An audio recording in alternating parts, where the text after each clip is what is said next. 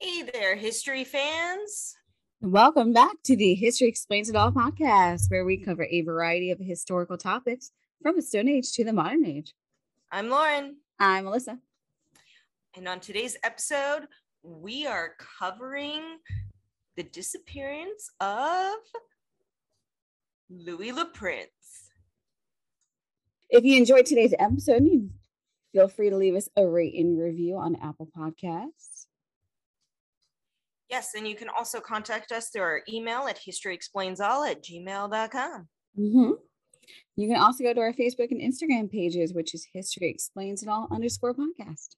Yes, you can visit our page for our Today in History segment, or also our Archaeology and News segment, and to vote on upcoming episode topics. Please go vote. And on that note, let's begin the episode.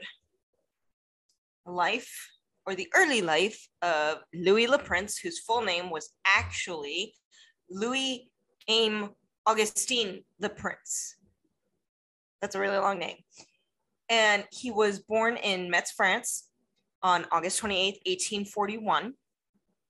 His father was actually a member of a legion, or a group of people that was founded by Napoleon Bonaparte. I'm going to butcher this. The Légion d'honneur. His father was also known to have some rather peculiar friendships. Really odd people here and there that were his friends. And one of his friends was Daguerre, who worked in photography early on, like early photography.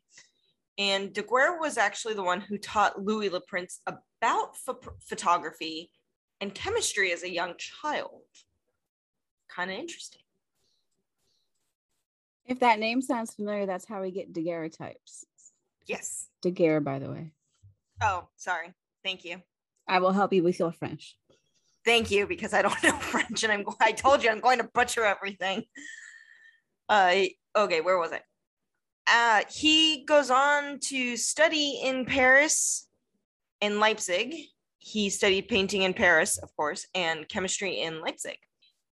And in 1866, he moved to Leeds, England, where he began to work with and for John Whitley, who was a friend who he had met while studying in Leipzig at Whitley Partners of Hunslet. He actually married John Whitley's sister Elizabeth 3 years later. A couple of years into the marriage, John and Elizabeth decided to open the Leeds Technical School of Art. In 1881, the family picked up and moved from Leeds to the United States of America, where they lived for 6 years. In 1887, they made the decision to return home to Leeds. And once they moved back to Leeds, Le Prince actually already had a single lens camera, and he patented it. It was a 16 lens camera. So it said single lens in my source. So. He had both. Okay, he patented the single lens according to the source I read. Well, I'm going to go into his cameras and his patents. Oh, go. Lots of information here. So I'm going to go into the patents kind of first, and then I'll go into kind of how the cameras work, because they're really fascinating, but I also just like cameras and I'm a nerd. So in 1886, Le Prince filed and received patents for his 16 lens motion camera, which we will have pictures of posted on our Instagram. And these patents, like, it's a tad confusing. These particular ones for the 16 lens camera were from Britain and France. He was attempting to get a patent for his single lens camera from America, which I'll get into in a little bit. But most of us are taught in school that Edison created the first camera, or maybe the Lumiere brothers in the late 1800s. Not true. It was Le Prince. Le Prince did it years before Edison. So Edison, I don't think, even got his first patent for his cameras until 1891, which was 5 years after Le Prince's first patent in 1886. If my math is correct. So in 1880, he developed his 16 lens camera in 1886, shot a couple of movies on it, and then went on to develop his single lens camera, which he attempted to patent in 1888. And what we have left of any of his movies that were shot, and I'll go into those in another section, are 4 very short clips. They are referred to as the Roundhay Garden scene, the accordion, Leeds Bridge, and man rounding a corner or walking around a corner. And again, these are years before Lumiere brothers and Edison. And the only issue with these is that they're fragments. They're not whole movies. They're 2.5 to 3 seconds long. It's all we've got left. Now, any other camera enthusiasts out there might also know the name of some of the other camera inventors at the time. And these were William Freese Green and Wordsworth Donisthorpe of Britain, Edward Muybridge in the US. And some people think that Muybridge actually created the first camera. But Muybridge, if anyone who's ever seen it or taken a film studies class, you've seen what looks like a motion picture capture of a horse running. But what they are they're stills of a horse running, because Muybridge's whole project was to determine, because horses run so fast, just like kind of like cats, they run so fast, you can't tell if they actually pick up all of their hooves all at once. So that was that was his project. So he set up motion picture camera captures, but still it's not a full run through like a camera we have today. And as the horse ran by on the track, it triggered the cameras and they got a single shot.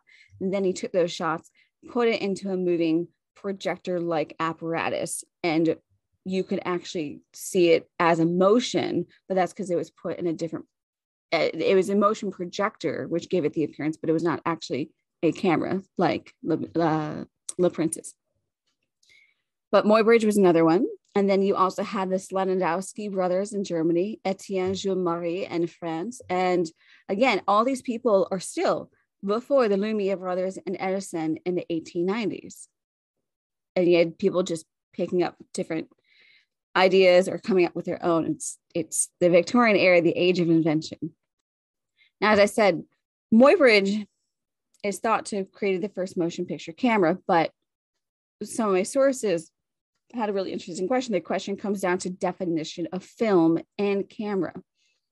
And as I said, Muybridge his was done by successive photographs of the running horse. Le Prince's design actually captured motion on his camera without the need for successive stills to put into a rotating projector. So that's a big difference. Now, when it came to his camera, he used a light sensitive type of paper that did allow him to project his images at his workshop, which is where he tended to air a lot of them for his family and friends as kind of like a home movies thing before he would actually show it off to the world, make sure it worked. When he had a lot of issues with his projector, so he did want to make sure things were okay before you just show it off to the world. But he wanted to come up with a more durable solution in order to be able to show it at more venues. So celluloid was a thing of the time, but it definitely wasn't as common as it would become. But in 1889, he actually decided that he would use the celluloid as part of his projector in creating his film projects. And that's what he would use for the next year or so until he mysteriously disappeared. With his new projector and his film and his new single lens camera, Le Prince actually staged a showing of his films at the National Opera House in Paris on March 30th of 1890. And again, 3 years before Edison was even showing his own films. I'm just going to keep reiterating that. Now, with the success of his showings at the Opera House, he actually decided he would travel to New York, where his wife and kids were actually still staying, and have a showing of his movies and try to make it public that he created the first motion camera, and also to see if he would still be able to get a US patent on his single lens camera. Now, the big thing is that he never made it. Also, with the US patent, unfortunately, it's the wording of the patents in England. So let's see. The patent for the 16 lens camera, he had a specific wording in there that did not allow for the patent to also cover a single lens camera. And then when he tried to get the patent for the US for the single lens camera, they said, no, we already have this, but it was a whole different type of camera. And that was a whole legal issue. It was just, patents can be crazy to try to get. Oh, they're insane. Yeah. Oh yeah. Even today. Like they're even worse today. That's probably true. There's so much more legal wording to it today than there was back then, which makes it like a stack, like ridiculous, like a foot thick. Yeah. I mean, the amount of paperwork and red tape you have to go through. Although the images have been digitized. Thank you. They are online for public viewing, which I do have some sources in my notes for YouTube compilations for these. And they're definitely worth watching. And I'll go over them in a different section. According to one of my main sources, the author claims that it's very likely that the images that you see, at least for Round Hay Garden scene and the accordion player, may actually be part of the same film, or some of the stills, but they're thought to be different films, but they may be from the same film, or some of the stills, like from Leeds Traffic, might be, we had the essentially the screenshot portions of it, or and they've been pasted out of original sequence. So that's a possibility, even though again, these are 3-second long clips, if less. So according to James Longley, which was one of Le Prince's assistants, if you're looking at the Leeds Traffic scene, it says where the tram horses were seen moving over it and all the traffic as if you were on the bridge itself. Let me jump back. According to James Longley, Le Prince's assistant, when the Prince actually gave a viewing of his shooting of the Leeds Traffic scene, this is actually according to a part of his memoir, where the tram horses were seen moving over it and all the traffic as if you were on the bridge yourself. I could even see the smoke coming out of a man's pipe who was lounging on the bridge. Now, unfortunately, when you're looking at what is remaining of Leeds Traffic Bridge, there is no smoke. You don't see that. You don't see a man on the side of the bridge. And this has actually led some research to believe that what was recalled by the Prince's assistant and the people of the workshop and his family are, again, not what we see today, because we don't have the original displayed cut of the film. It is also believed that the surviving films have black borders and white frames, which normally, like if you ever seen an old clip or if you ever seen clips of film, there's usually like a 1, 2, and 3 sequential like film sections that you know, if you're shooting out of order, you know which order to splice it back into.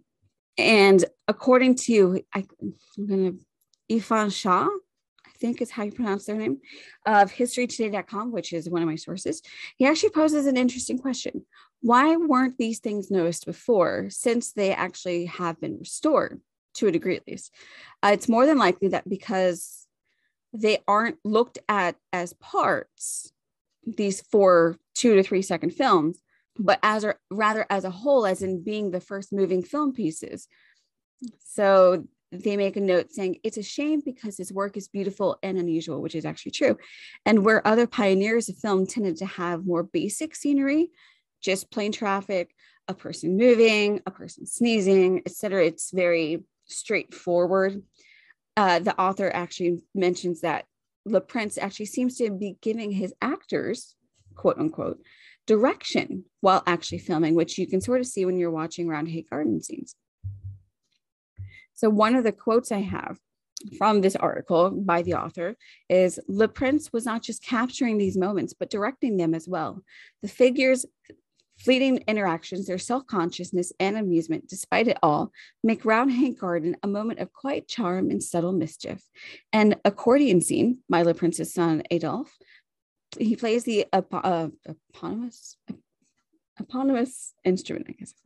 He smiles broadly and executes a graceful sidestep framed by the doorway behind him. And in Leeds Bridge scene, Le Prince shoots from an upper window, ensuring that the bridge cuts a pleasing diagonal line through the frame. So you can see it's kind of like if you ever seen, like the first thing that comes to mind is Cabinet of Dr. Caligari when you're talking German impressionism film from the early 20s. It's experimental, it's new, it's different. You're trying a whole bunch of different angles, all this kind of fun stuff. But this is also well before that as well. There's about 40 years before that. And as we said, so Le Prince came from an artist background. He came from a photography background. He came from a chemical background. He knew how these things worked, but he wasn't just looking at it as viewing, oh, there's a flower, let me just film the flower. It's no, let's film the flower and maybe animals around it and give it a more of an immersive effect, which is not something you would see for a few more years at the least. So his 16 lens camera and his found footage, those few seconds of film, were actually archived at the National Media Museum in Bradford, England. And according to the associate curator, Tony Hood, quote, if you look at the mechanisms that the camera is using, it's a very similar mechanism to all the subsequent moving image cameras that came after that.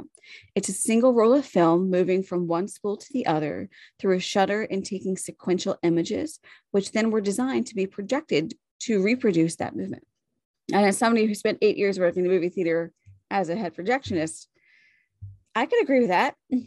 Reel to reel film, fun stuff. I'm sorry, it wasn't reel to reel. We did platter to platter, but still, working with actual film can be a really massive pain.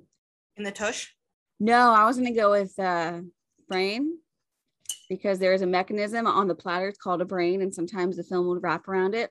Ah, yes. As you can tell, I did not work in a movie theater. No, not fun.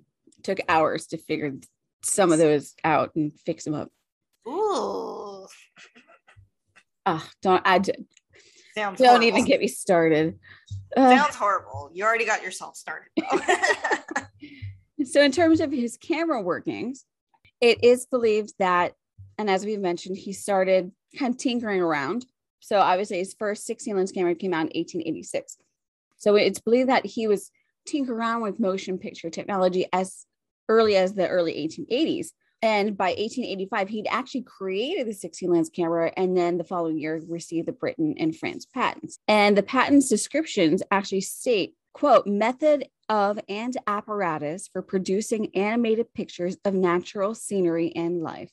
That was just a portion of these patents, of course. And it was made to take 16 photographs in 1 second order, or in 1 second in order to produce a sequence of images. So it's just like 16 cameras going off at once, taking all pictures, but it's on one single roll of film. It's really interesting. And of course, after the success of creating the 16 lens camera, he wanted to attempt to make a single lens camera, which is mostly what we use today. And he finished creating it in 1887. So he's really good at creating stuff, and received a patent for it in 1888. And again, he was working on receiving his US patent for it. So the single lens camera, and there's also a reproduction of it. There's no reproduction. So there's the 16 lens camera, the single lens camera, and the found footage are all at the museum. So there's pictures of it, and it's a wooden casing made of mahogany. And the thing weighs at least 40 pounds. It's very big. There's a hand crank on the side that would actually allow the light sensitive paper to be moved between the lenses and the camera shutters. And for anyone, again, film buffs out there who are really, really interested in film, this first ever single lens camera shot film at 7 frames a second, which for back then, that was really fast. So prior to common use of celluloid, as I mentioned, it was a very difficult process to project film negatives due to the heat of the projector, which was a major issue for Le Prince, because he had essentially to work around the heat of the projector, trying not to melt his film, which is also a really big hazard. Been there. He would actually use rolls of a type of sensitized paper in order to capture the film. And then this particular paper allowed him to peel it off the film and then stick it onto small glass plates, which were then used in the projector. Kind of like if you were to splice film, put it into a slide projector, single piece, put that single piece of film into the slide projector and then run the slide projector. It's not unlike that from what I can imagine in my head. And this way, the film itself, because it's the glass is kind of a buffer, it allows it to not overheat the film and burn the film. Now, around the time of his disappearance, which we'll get to in just a few minutes, he was also known for tinkering and creating a design and trying to work on a patent for a new and improved projector that would also be able to withstand, would maybe not be quite so heat sensitive or overheat, prone to overheating at least. And it is actually said that he was carrying the patents for this in his briefcase when he disappeared. So before we get to his disappearance, I do want to briefly go over his 4 films. And again, we have sources and the links and our sources for these. So his first one is Man Walking Around a Corner in 1887. Now, again, these are 2 to 3 second long film clips. So there's not usually a whole lot of information. One of Roundhay Garden Scenes does have a lot more information than any of the rest. But as I was doing my research, I came across some really fun stuff. So I'm just going to share some ratings and reviews for these that I came across. They're not from the time, but they're still fun to listen to. So Man Walking Around a Corner, 1887. That was his very first film. It's 2 seconds long. And it literally is just a man walking around a corner. And we don't know who the person is or where it was shot. But my thought would be that might be one of Le Prince's assistants or someone from the workshop, and maybe shot at the workshop. If you finished it, now you're just like a test. And that's all we really know about the film. I couldn't find anything about who was in it or when it was shot, where it was shot. But are you ready for some fun reviews? Oh, Lord. I'm scared. Oh, these are hilarious. So Man Walking Around a Corner, a 2 second film from 1887, has a 5.2 on IMDb and a 91 approval rating by Google users. I'm sorry, a what?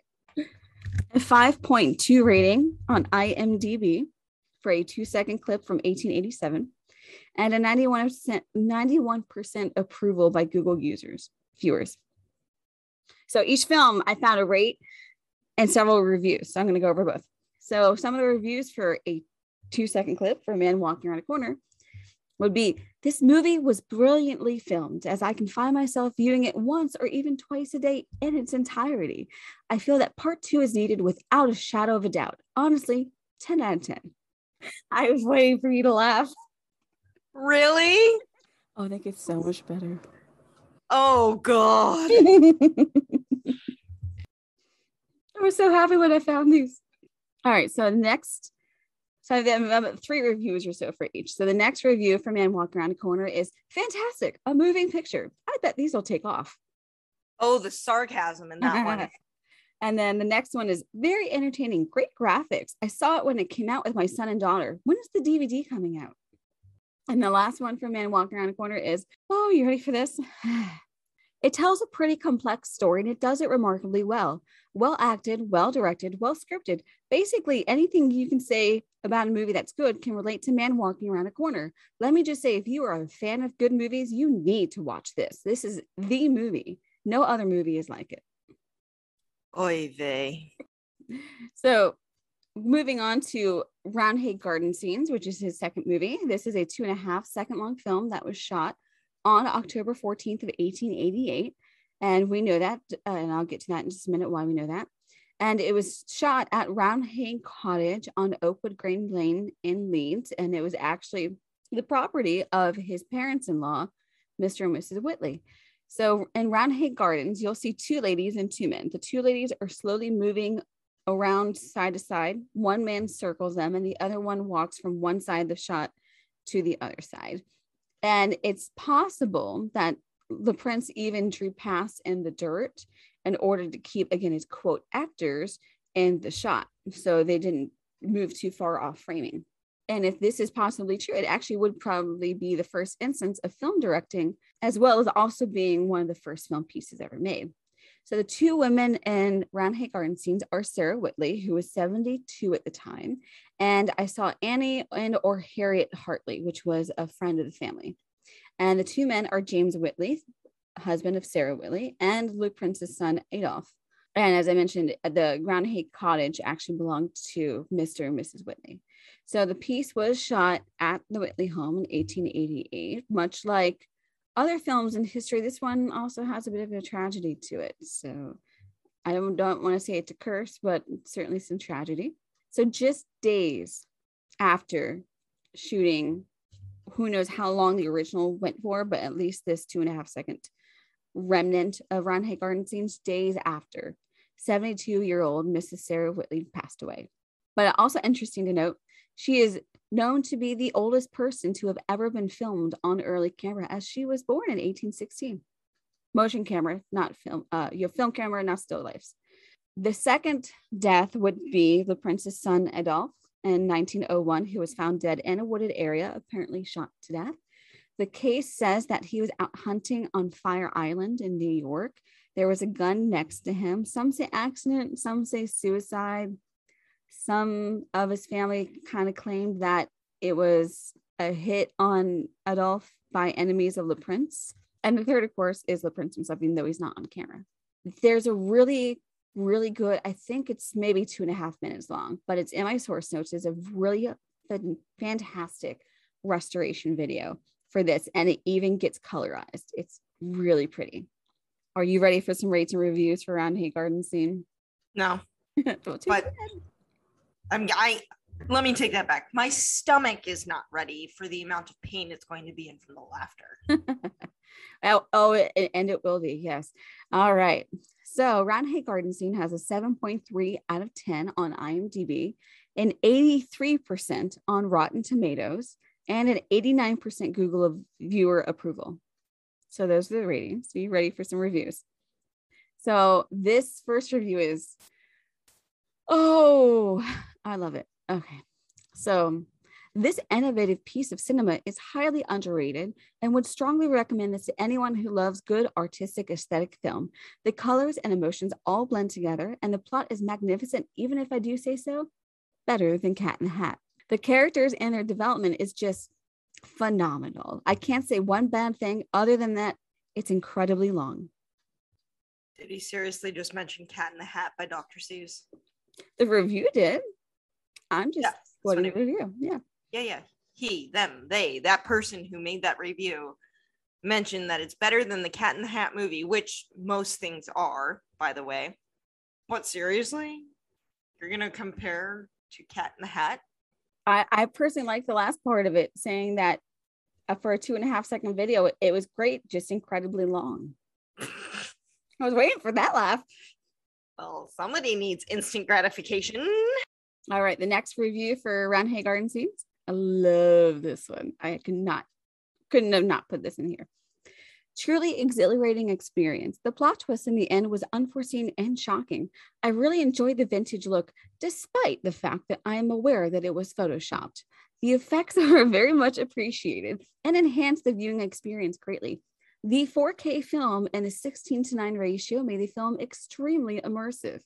I believe this might have been Tarantino's first work, as well as his magnum opus. All in all, I believe that Roundhay Garden scene was the best use of 2 seconds I have had in my life. Photoshopped in Tarantino. That's totally something Tarantino would do. What in the... Either people are being really sarcastic in these reviews, or they're being sarcastic. I'm assuming sarcasm because this is just ridiculous. No, I guarantee you they're sarcasm. They're just funny. Although the next review, for the last one I have for Roundhay Garden scenes, may not actually be sarcastic, but I still love it. It's still funny. So the last review for Roundhay Garden scenes is the most breathtaking movie I have ever watched. Although I had to watch it twice in one go because the first time I blinked and I missed it. Oh, Lord. That's funny. All right. Exactly. So movie number 3 would be Leeds Bridge Traffic in 1888. Again, we don't have an exact date for this. I don't have an exact spot for this. As I mentioned before, and my one of the articles I read talked about how it's probably an inverted image. It's cut in a certain way. You're not seeing the man smoking. There are no horse trams. There's no horse cars. So the things that you likely would have seen. So I feel like maybe I mentioned it. It's in the my main source for a lot of the descriptive information on these 4 scenes. But Lee's traffic bridge in particular is, so the reason these are remnants rather than a whole film is it's believed that these were cutting room floor pieces. These were cut from the original film and then found later on. So this is why we only have seconds worth. I don't even know how long a full shot could have taken a film, and either the 16 or with this single use camera either. But the Leeds Bridge traffic, again, is only about 2 seconds long. Likely was much longer. And given the memoirs and recollections of the people who saw the original footage, what we see is not what they see. So it's very likely that this is just a cutting room floor found footage section that was removed from the original, because we don't see much of what anyone else saw. So again, I don't know where on the bridge this was shot, what date this was shot. We do know it was shot in 1888. So Leeds Bridge traffic has a 6.7 on IMDb and a 92% Google approval viewer rating. And the first review is, it was incredible. I've never seen a movie like this. I was in tears of joy when the traffic crossed. And then the second is fascinating. Still waiting for the sequel. And the last one I have is, if you've ever wondered what traffic crossing Leeds Bridge was like, here you go. They're not as funny as the other ones. No, but this one, there's not much acting. And this one, it's literally just a traffic shot of a moving picture. So the last one is The Accordion Player, which also came out in 1888. And this is known to be LaPrince's last film project on his single lens camera. Although the date for The Accordion Player is not known, we do know that it was filmed in 1888. And it also additionally stars his son, Adolphe. Now, according to movies.fandom.com, they say it was shot on the steps of the homes of James Whitley at Roundhay Cottage, which it is. And in fact, they even say that the film may have even been from the same recording that Roundhay Garden scene was shot, as Adolphe is also wearing the same outfit. Now, yes and possibly no, the amount of clothing people owned back then was not anywhere near the amount of clothing we all own today. You had, if you were lucky, you had 5 or 6 outfits that you would change out tops and bottoms with. So just because he's wearing the same outfit doesn't mean it was shot on the same day. But given that they're all shot in 1888, it's entirely probable. So The Accordion Player, which also runs for about 2 seconds, has a 5.5 on IMDb with an 80% approval on Google by viewers. And the reviews are amazing plot twists at the end, like, whoa, was not expecting that. This movie has really good jump scares and scary scenes. Really made this movie good. It's mostly PG, but some parts aren't that good for children. 9 out of 10. Must watch. If the title wasn't a dead giveaway, it's literally just Adolphe taking a few steps down side to side while playing an accordion. So these reviews are just funny. And the second review is, it's not a bad movie. It's very cool and has amazing actors. Totally recommend. 10 out of 10. And the next one is, I love that he plays the accordion. And the last review I have for these movies is pure art. I could pay a dime for this, which I think is slightly hearkening back to the Nickelodeons of the 1890s, where you would put a nickel into the machine, put your face into the apparatus, and really watch 20 seconds of a film for 5 cents. And that's all I have on LaPrince's, his cameras, his patents, and some very interesting film reviews. Shall we disappear and go on to a little adventure with him? I don't know. Shall we? Do we want to go on to his adventure that probably didn't end well? I'll get to that in the theories section. How about you talk about his disappearance? All right.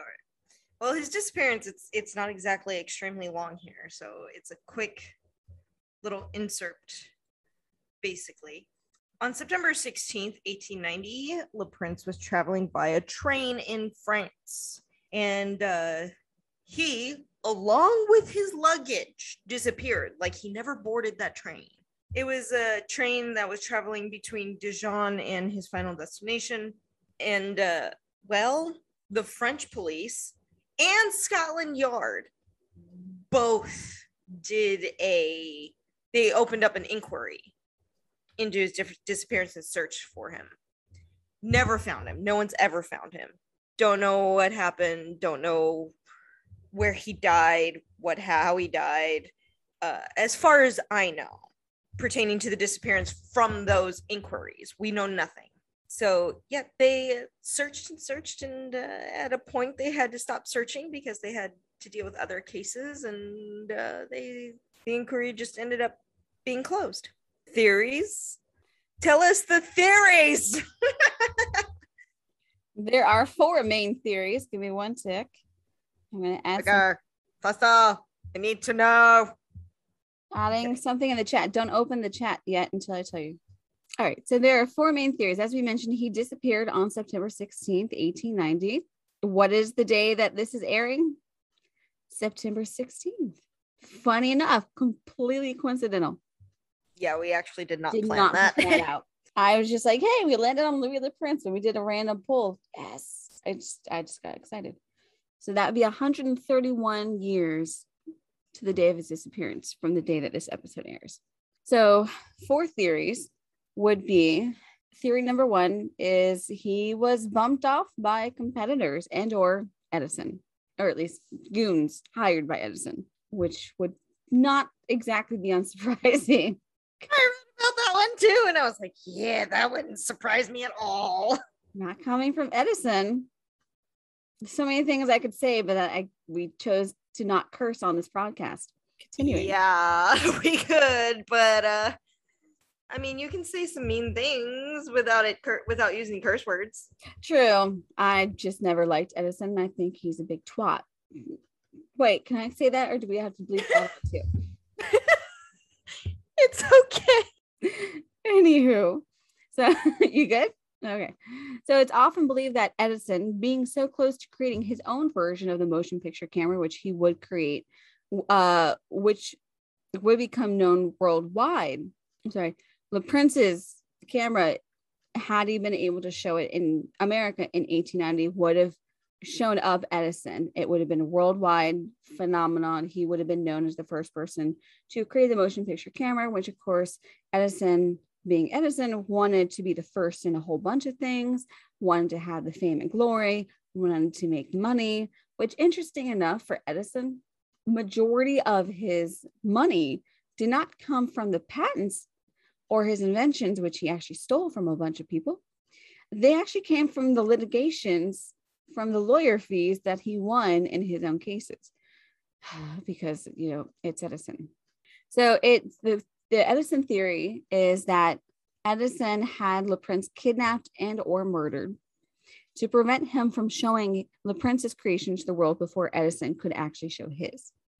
And according to British patent law, a spouse of a deceased cannot use or commercialize the deceased's invention for 7 years after their death, because if it's a missing persons case, you have to wait 7 years for them to be legally dead.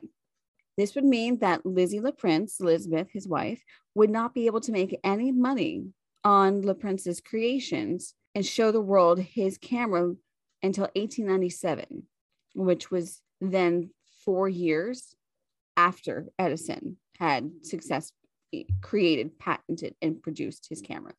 So unfortunately, so Edison's camera came out in 1894, his patent, he got it in 1896, beating Le Prince's commercialization for his camera by a whole year, because Lizzie could not do anything till 1897. So the theory that Le Prince was kidnapped and or murdered by Edison and his goons was actually believed by Lizzie herself. She wrote about it in her memoirs.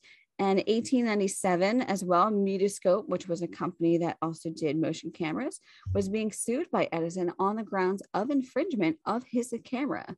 So, but interestingly enough, Le Prince's son Adolphe was actually called in as a witness for Mutoscope. And in fact, he took a year off from college to gather evidence for this trial to make the case that his father, as we now know, was the first to create the motion picture camera, not Edison.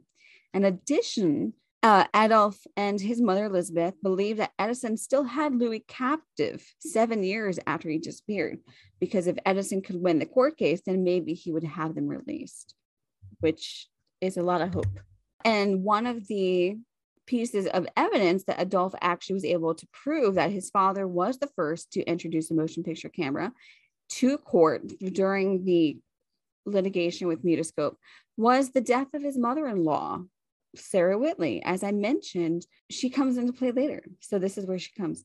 And according to her death certificate, Sarah Whitley died at age of 72 on October 24th of 1888.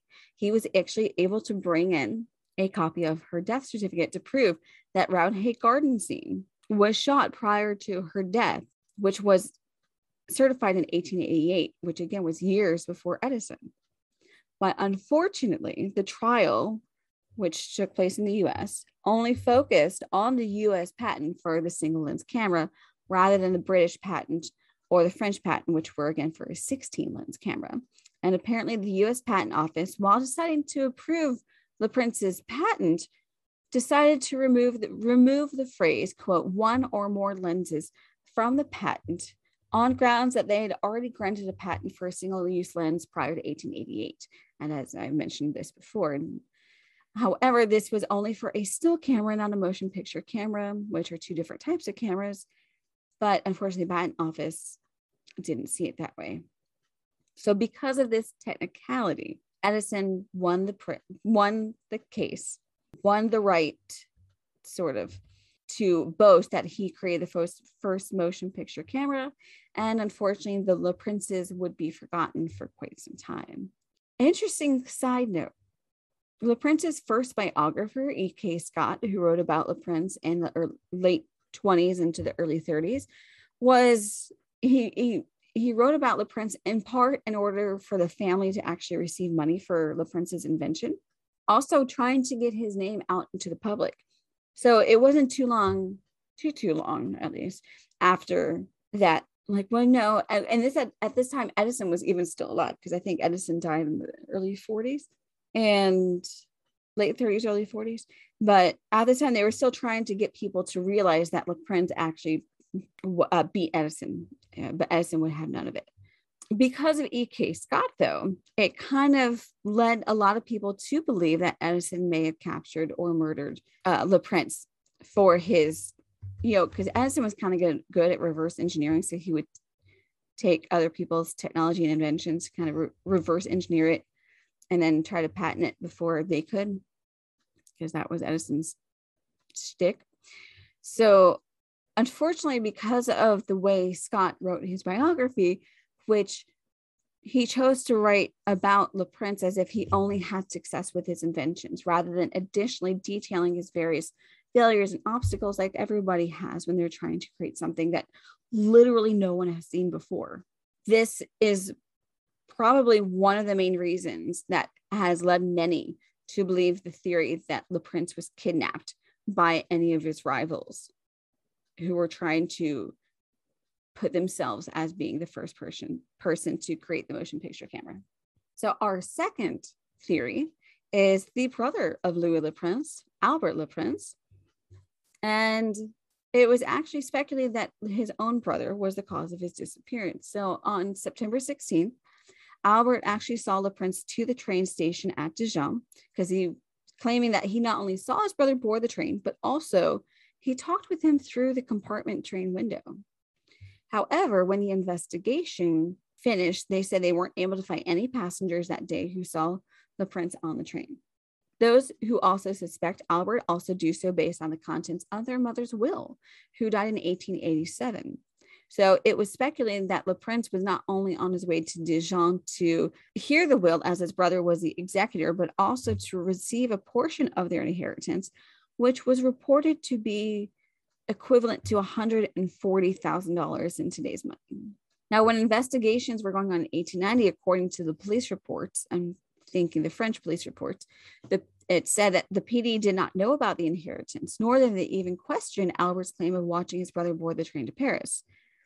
So several authors have looked into this case over the years, as well as LePrince's great-granddaughter, who don't actually support this theory. Even Elizabeth LePrince, who published her memoirs and thought that her reasoning was that Edison kidnapped and or killed her husband. She did not even suspect Albert LaPrince of any of this, as she consistently wrote that they were a very loving and close family.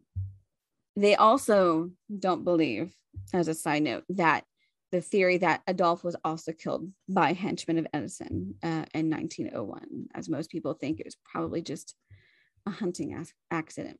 One of the strangest ones is that LaPrince faked his death or chose to disappear on the very, well, not the literal eve, but on the verge of being known as the first motion camera inventor, and also on his way to America to present it. Why would you just choose to disappear when your whole point was to create and get these patents and be known for this amazing invention that no one's ever seen before? So this fate his death chose to disappear was actually a theory put forth by LaPrince's great nephew, which was Albert's grandson. And he posits that LaPrince was in serious debt. He claims that he was possibly up to $84,000 in today's money in debt. And in the 1870s, he loaned money to the Whitleys for a business adventure, but unfortunately didn't work out. So according to the grandson, Albert's grandson, Louis and Lizzie had to jointly support their family, as well as LaPrince's cameras, patents, equipments, uses, venues, his time tinkering around, getting materials. Invention's not a cheap thing to do. So according to author Christopher Rawlins, LaPrince wrote to Lizzie in New York in April of 1890, stating that his projector was needing repair and tweaking, also stating that in the letter, he hoped to send another letter soon, letting her know how successful he was, as well as sending her cash, as neither of them were making much at the time, because he still wasn't able to get the patents through. The theory continues with LP LaPrince making the trip to Dijon for his inheritance. But upon hearing the will, he found that he didn't have any of the funds readily available to him. So even though he was receiving it, it's probably he had to wait a certain amount of time before he could withdraw money, or it wasn't all available at one time. Rawlins also puts forth the theory that LaPrince, being a perfectionist, particularly about his projector, decided that he would simply get off the train on the way back to Paris rather than face his family with his defeat. Still does not match his personality from what I've been able to gather. A detractor to this theory is someone who actually knew LaPrince rather quite well, one of his assistants, Frederick Mason. And Mason actually made the statement that with the money to be made by the camera and being so close to his debut, it would not fit with LaPrince to make himself disappear on the edge of his success, which I completely agree with. Our last theory is the great-granddaughter of LaPrince herself, Laurie Snyder. I really quite like her theories. And her theory is, as she puts it, simplistic and mundane. When LaPrince left Dijon, he was supposed to meet some of his friends, the Wilsons, at the station in Paris as they were on their way to London. And when he didn't get off the train, according to the time he was supposed to, they decided, well, I guess we'll just go back on our way to England because he's late. And because he was supposed to catch a specific train. And when he didn't arrive and they waited and he didn't show up, they figured, well, we have to go catch our boat. So according to Laurie Snyder and her great grandmother's memoirs and Lizzie's memoirs, as LaPrince he left late from Dijon. The train he was arriving on came into Paris around 11 p.m. Being late for his pickup by the Wilsons, LaPrince decided to take a cab back to his workshop. Being alone and only carrying a briefcase with him, which is alluded to have been carrying patents for his new updated projector. But Snyder believes that the driver of the cab he took likely took advantage of the situation, mugged LaPrince, possibly hitting him over the head and tossing him into the Seine. So according to Snyder, also, there were at least 2 articles from the local Paris papers at the time that report that there were thieves who were targeting lone travelers coming into Paris, and that LaPrince just happened to be at the wrong place at the wrong time. She continues to state, quote, I simply cannot believe that a man who loved his family so much as he did, as evidenced by his letters, would either commit suicide or disappear on his own. The idea that his brother murdered him is ridiculous. He came from a very close and loving family. Edison although he was certainly ruthless, probably had better things to do than order a hit on a competitor. I think that most of these theories are crazy, as the family spent a lot of time and money trying to find him. Interesting side note, or at least as an add-on to this theory, which I is entirely probable and plausible. A search of the Paris police archives in 2003 revealed a photo of a drowned man that was from 1890 in Paris and has actually a very interesting, striking resemblance to the 50-year-old Le Prince. So pull up that picture I sent you. All right, it's up. Not a bad similarity to the already gray and bushy mutton chops of Le Prince around the time he, around 1890, huh? No. Look at the nose, too. The nose is very similar. Yeah, like a copy of him, but older. Mm-hmm. Like a copy of him, but older. Yeah. Sorry, I had to move the mic closer. Realized that it was too far away. I mean, if they were twins from a different decade. So what do you think happened? Oh, I don't know. I know he's dead. I mean, it's 135 years after. That's all I know. I'm not a theory person. You know that. I like theories. I personally don't believe in them. I think the drowning victim is probably my favorite theory because, the picture looks really good, but I don't know. I kind of like the idea that Thomas Edison did it just because Thomas Edison was such a mean person, trying not to curse as well. Once you essentially go down the road of Tesla versus Edison, you realize how horrible of a person Edison really was. And that was later on in his career. Oh yeah, Edison was horrible. Awful human being. Well, that's everything I have for theories, patents, cameras, reviews, everything on Le Prince. Anything else you want to add? Aside from go watch these clips because they're very funny. Careful not to blink while you're watching them. You may miss them. I mean, what is 2.5 seconds long? Well, a lot of the videos on YouTube have them looped for several seconds in a row. So you shouldn't be able to miss it. Yeah, I was going to say the nice thing is that a lot of people on YouTube just have it on repeat for like at least a couple of minutes. Yeah. But if you like film and restoration, definitely check out that source note I have for the YouTube restoration video on Rottenhay Garden Scenes. It's really cool. No, just kidding. No, go see it. Go see it. Go take a look. Check it out. Our sources will be up on Facebook. Alrighty. Well, that'll do for this episode of History Explains It All. And we hope to see you next week as we trek through history too. Explain it all. I don't know that we'll ever get that down. We had it down and now it's gone. Bye. See y'all later.